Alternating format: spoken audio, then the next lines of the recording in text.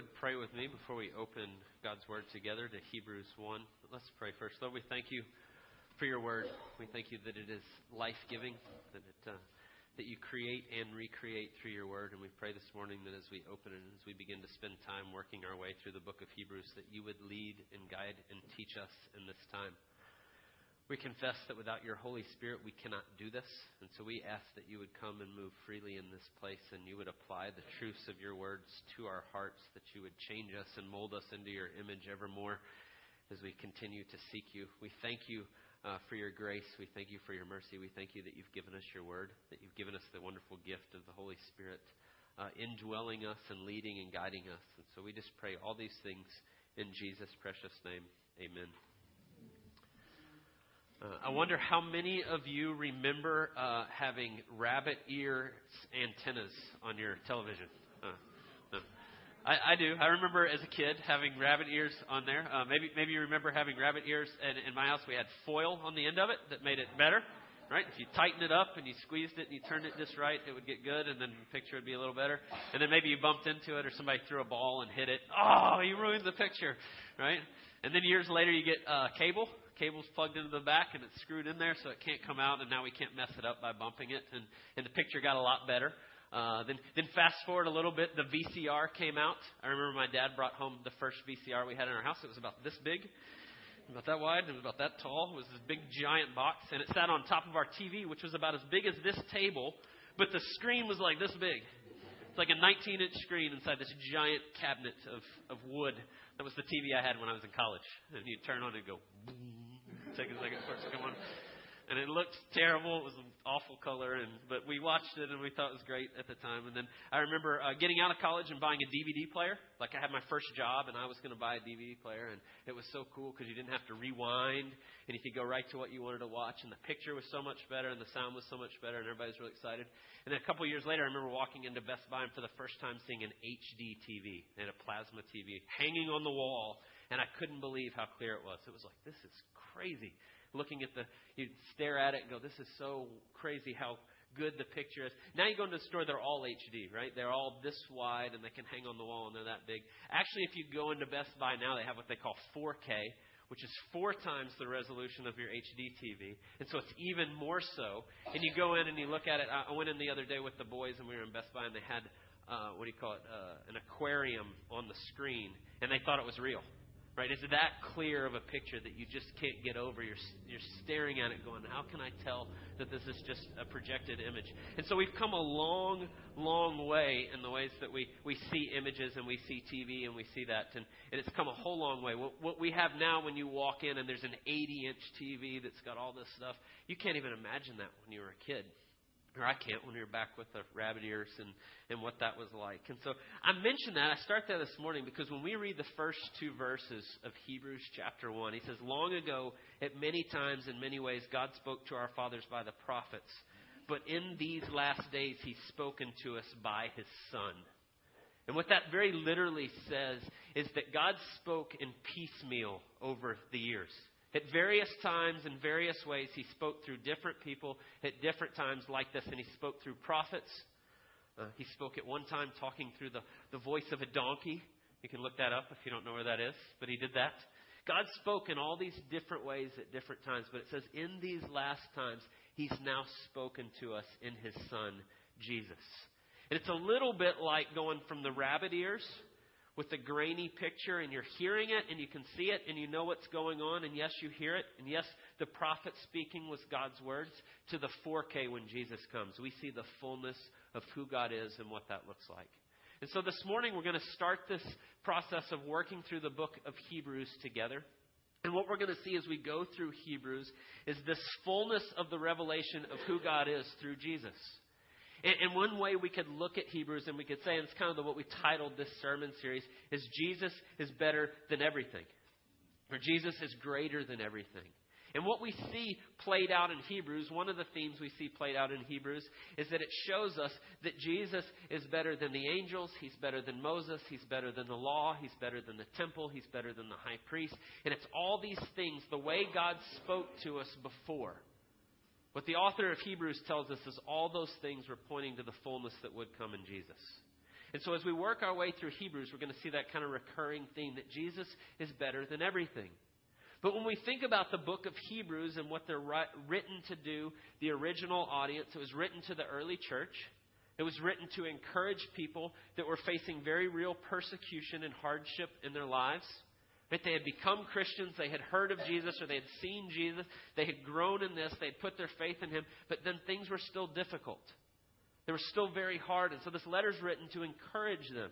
It's written to encourage us. And what we see throughout Hebrews really is this journey that we see walking this life of following Christ is a journey of one from weariness to rest. We're seeking to rest in who God is.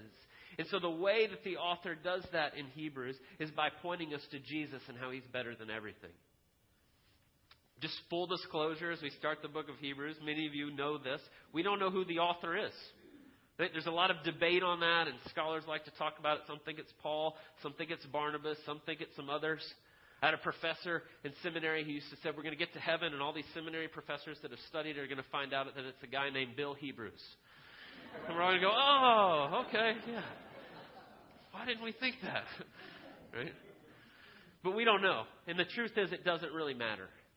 It's God's Word, and it's inspired, and it points us magnificently to who Jesus is. And so we're going to work our way through the book of Hebrews starting this morning. And so this is the way we're going to begin, looking at chapter 1. Simply put, we're just going to look at first, who is Jesus? Hebrews 1, 2, and 3 is one of the greatest, fullest, highest pictures of who Jesus is. And so we're going to ask the question of who He is, His resume, so to speak. Who is Jesus and what it says? And it says a lot in those two verses. And then we're going to ask why Jesus is better. Right? Because that's going to be a recurring theme throughout Hebrews. Who is He? Why is He better? And then lastly, how do we live in light of this? Or how does this help us in our journey from weariness to rest? Right? So who is He? Why is He better? How does this help us? And so let's start with just that first question. Who is Jesus? His resume, so to speak, this soaring high picture of all that Jesus is. And so look at verse 1. Long ago, at many times and in many ways, God spoke to our fathers by the prophets. But in these last days, He's spoken to us by His Son, whom He appointed the heir of all things, through whom also He created the world. He is the radiance of the glory of God and the exact imprint of His nature. And He upholds the universe by the word of His power. After making purification for sins, He sat down at the right hand of the Majesty on high, having become as much superior to the angels as the name He has inherited is more excellent than theirs. And so I want to just stop there for just a second, and we'll run through this fairly quickly. But he says a lot of things about who Jesus is right here at the beginning. If you notice, the very first thing he says in verse 2 is he says, He's spoken to us by His Son, whom He appointed the heir of all things, and through whom also He created the world. He's the heir of all things. And so think about just what that means, to be the heir. It means all things are yours. And so the very first thing it tells us about who Jesus is that everything is His. He is the heir of all things. It's all His, every bit of it. And then the next thing he says is He's the creator. And it says He is the heir of all things. And then it says, through whom also He created the world. John will say something very similar in John 1:3. And John does something very similar at the beginning of John as he begins to flesh out who Jesus is. And he says in John 1:3, all things were made through Him, and without Him was not anything made that was made. That is, everything that was created through Jesus. He is the creator of all things. So He's the heir of all things. He's the creator of all things. And then you get to verse 3. He is the radiance of the glory of God and the exact imprint of His nature. We often say that we were made to glorify God. And when we talk about that, we say glorify means to reflect back who God is. Well, with Jesus, what it tells us is He's the radiance of the glory of God. He is the exact imprint of His nature. The word literally means character. Like when they made a coin and they stamped it on it, it was the exact same thing. So another way to say that is Jesus is God. When you see Jesus, you see God in the flesh. And so think about the analogy at the beginning. God spoke to us at different times in different ways this way, but in these last days He's spoken to us in His Son, who is God. When you see Jesus, you see the fullness of God now in the flesh. And so we have that He's the heir of all things. He's the creator. He's God. And then the next thing it says, He upholds the universe by the word of His power. Not only did He create all things exist because He holds them in existence. He's not just the creator. He's not just heir of all things. He's not just God. He actually sustains us moment by moment. He holds us together by the word of His power. So you start to get the idea of how big the picture is here of Jesus. But then it says, after making purification for sins, He sat down at the right hand of the Majesty on high. The way Jesus makes purification for our sins is He empties Himself of all that is afforded to His position as the creator, sustainer, as the heir of all things. And He enters this life and He lives the life that we have come to live. But He lives it perfectly. He doesn't sin. He honors God in all things. He does everything perfectly in every way, and He gets to the end of His life, and He deserves all the blessings that come with honoring God and everything, except yet He says, I'm going to do the great exchange. I'm going to take your sin, and I'm going to give you my righteousness, and I'm going to give it to you by grace through faith, and I'm going to purify you from your sinful, broken ways. The heart of the gospel. Jesus does what we could never do for us. He purifies us from our sins by His life, atoning death, and then the resurrection is the stamp of approval on that. And so He does all that, and when He gets done, He sits down at the right hand of the Father, and it says He's made purification for sins. And so now you can add to His list of accomplishments, to His resume, He's not only creator, sustainer, but He's also redeemer and savior. He's all of it. Every bit of it right there at the beginning in 2 verses. And He sits down at the right hand of the Father on His throne. So He's the heir of all things. He holds all things. He's now reigning, and He will reign for eternity. He will always be the center of our worship. The only way we get to stand before the Father and be in His presence is because of Jesus, and we will know that for all eternity. And so you see this picture. It's the highest of the high of our Christology. We just mean how we study who Jesus is. Hebrews 1 and 2 verses gives us the highest picture of what that looks like. But there's one more thing I want to just point out to you before we move on. It says He sits down on His throne, and then verse 4 says, having become superior to the angels, as the name He's inherited is more excellent than theirs. For to which of the angels did God ever say, you are my son, and today I have begotten you? Or again, I will be to him a father, and he shall be to me a son. This one's a little more opaque. It's a little more hidden when you start to look at it. But if you look at the references of what the author is quoting from the Old Testament, Psalm 2, and then in 2 Samuel chapter 7, those are the 2 quotes there that he gives us to. Both of those it's a messianic psalm, and then one is the Davidic covenant where God is promising to David, you're always going to have an heir to the throne for eternity. And so what the author is pointing us to and telling us is that Jesus is not only all these other superlatives that we've just laid out, that when you look at this, that He's also the Davidic heir, the promise of all the Old Testament of the reigning king who's going to come and set all things right. That is, He's the Messiah. And so He gives us this picture. It's why the author of Hebrews will say in chapter 2 in just a few verses, for whom and by whom all things exist is Jesus. Right? He's the creator and sustainer, but He's also the very center of all of human history. The story's also about Him. He not only came up with it and holds it together, He's now at the very center of it. As the Savior, as the reigning King, as all of it. That's why Paul would say in 2 Corinthians 1, all the promises of God find their yes in Him. And so when you put all that together and you see this picture, you get quite a picture of who Jesus is. The highest of the high. And so when you start to ask the question of looking at this picture, hopefully it starts to become obvious of why Jesus is better. And that's the second question I want us to consider. Who is He? Well, here we have this picture. He's heir, creator, redeemer, sustainer, reigning on His throne. He's the promise, the fulfillment of all the promises. So why is He better? And so when we start to look at this and we start to read our way down through Hebrews chapter 1, he goes to great lengths to talk about how Jesus is superior to the angels. Right? You'll see that repeated a few times. You see it in verses 5 and 6 and 7, and then in 13 and 14. He says it over and over, and he goes through this, and he goes to great lengths, and you can kind of go, yeah, okay. Right? Yeah. He's saying he's better than the angels. If you grew up in the church and you've read your Bible and you've known that, you probably don't have a big beef with that. If you're a believer that Jesus is better than the angels. But it's interesting to stop and think about the original audience and who he's writing to and what's going on. I doubt any of us are really dealing with friends on a regular basis that are seeking to worship angels over Jesus. Right? That's probably not something we're running into day to day. At least I'm not. I don't usually deal with that. But I want us to think about what's going on here in the context. Some did worship angels in this time. Some Jews believed that God spoke through the angels and they had a certain place and that they should honor them as such.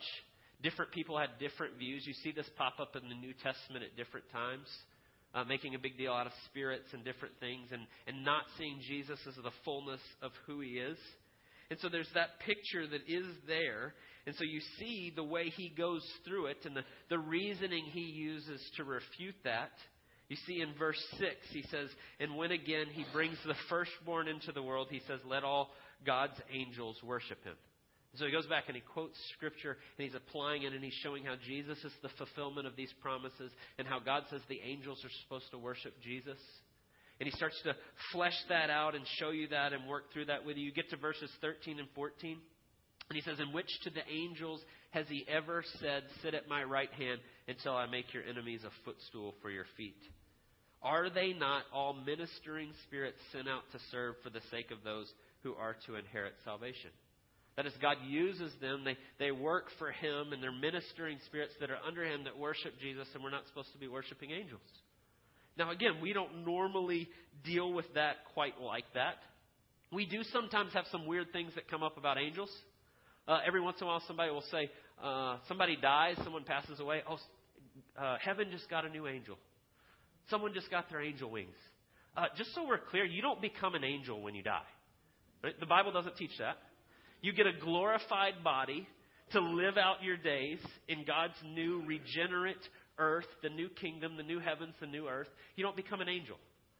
Right? We're made in God's image and we're made this way and we get glorified bodies. Now, that's kind of a side note. But it's important for us to at least mention. But we do struggle at different times, as they did here. They had this very real thing in front of them in their culture of struggling with this. And so we can go, well, what do we do with that? That if they were struggling with worshiping angels, this is a different culture, a different time, a different place. But there is an eternal truth here that we should consider. We don't worship angels, but what does worship mean? What does it mean to worship something? To start looking about that, thinking about that. It means to give our love and our adoration, our devotion, our time, our attention. Those are the things that we worship. The things that become the most important to us, that we give all our focus to. And so as I started to think about that definition, what that looks like, is there anything in your life that fits that picture? That you begin to adore and devote your time and attention and your whole life begins to revolve around? In fact, is there anything that rises to that level in your life that maybe at different times surpasses your love and adoration and devotion to Jesus? If we're real honest and we begin to think about that question, there probably are times when that happens. Different things capture our attention and our devotion and our affections and where we give our time. I don't know what that is for you. As I was thinking about that different times in my life, the fact that I even know this reveals something about my own heart.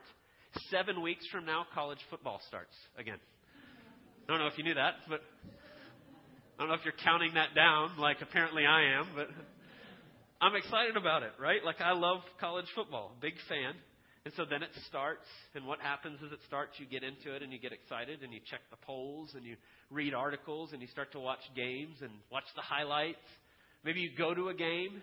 You travel to a game, you tailgate, you do all this. And then I will start to wonder if you were to add up all of that time that you spend, all that energy that's devoted, if someone outside of your life did an audit of how you spend your time and your affections and your energy, where would that fall on the list? Would it maybe in some weeks start to rise above your devotion and energy and time and affection for Jesus?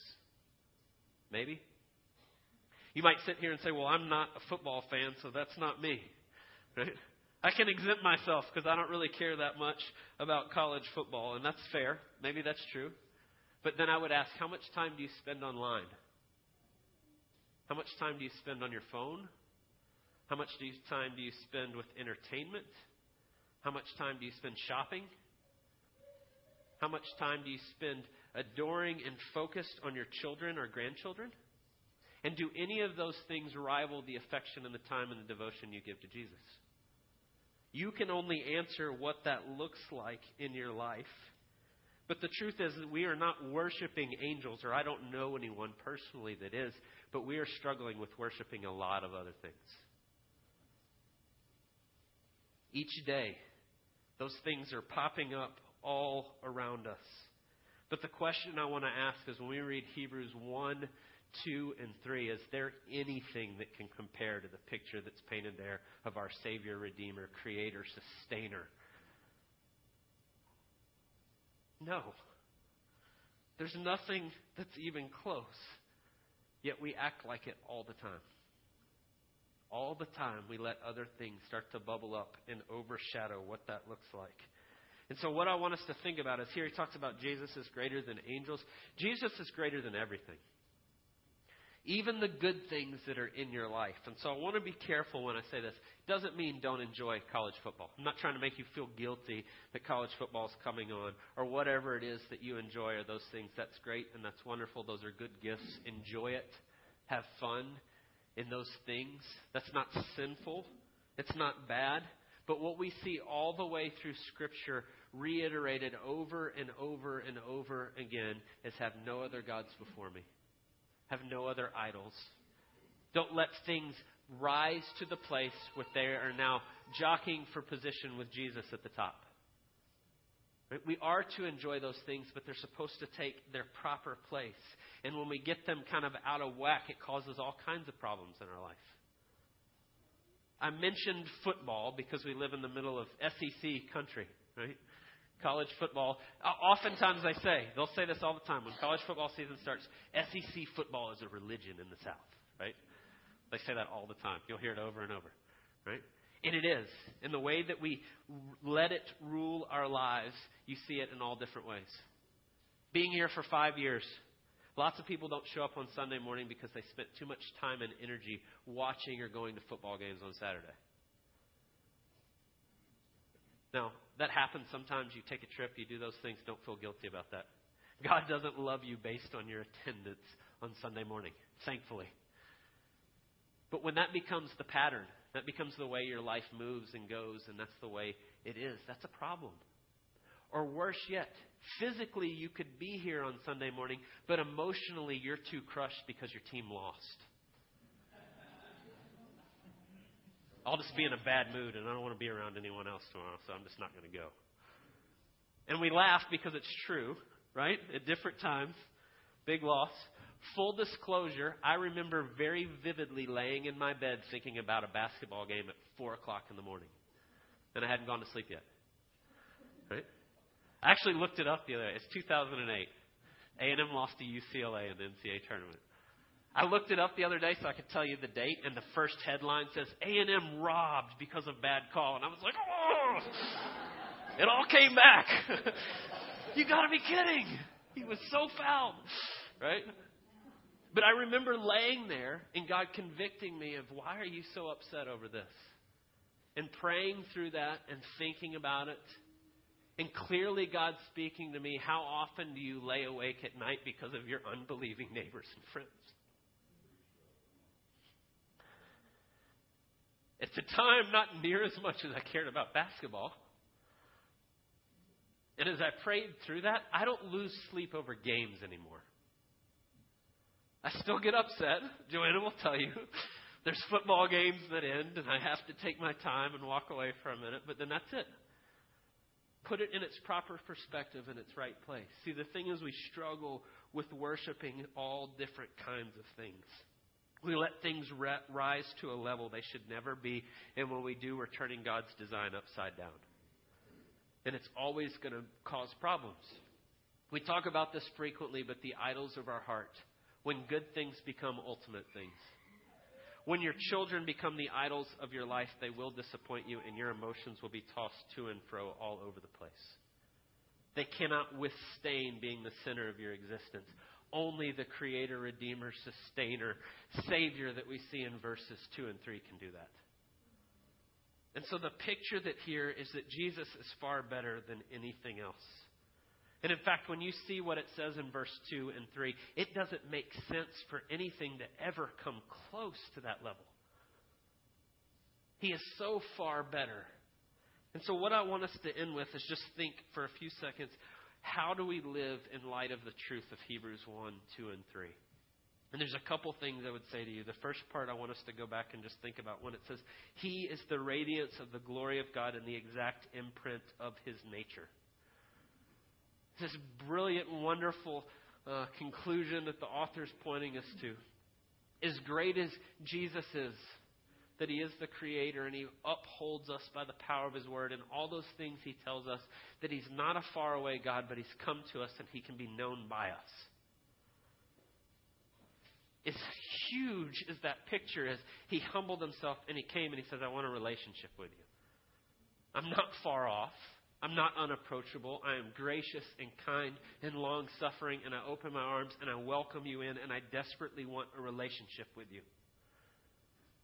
The author says, God spoke it many times in many ways through prophets and in these ways, but He didn't just stay there.